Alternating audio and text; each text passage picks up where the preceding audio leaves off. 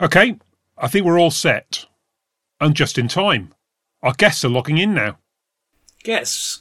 Plural? Does the budget stretch to that? I see what you did there, because we don't... Here's one of them. Hello, everyone.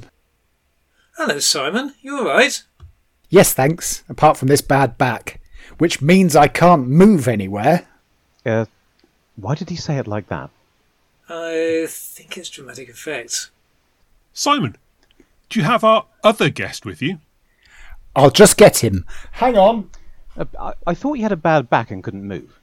What other guest? Here he is. Excellent.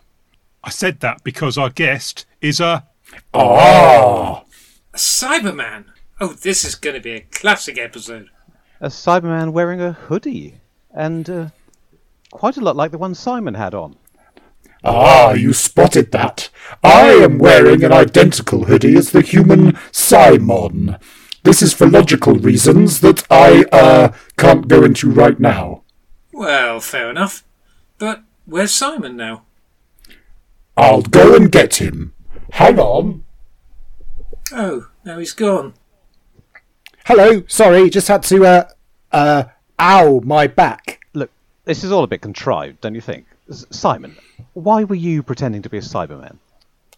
Wait, what? I'm right, aren't I? This elaborate plan of his must have been conceived for some reason. Richard told me to. All right. It doesn't work on Zoom, but listeners will think we've got two guests and one of them's a classic monster. Like, we've pushed the boat out. Yeah, that's even more contrived. Hang on, you mean it's not a real Cyberman?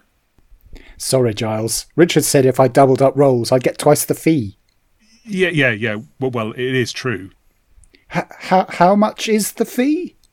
Well, we don't actually pay, but you've got a book out. I thought you'd welcome the exposure. You're a monster. Yeah, all right. Now that is a twist.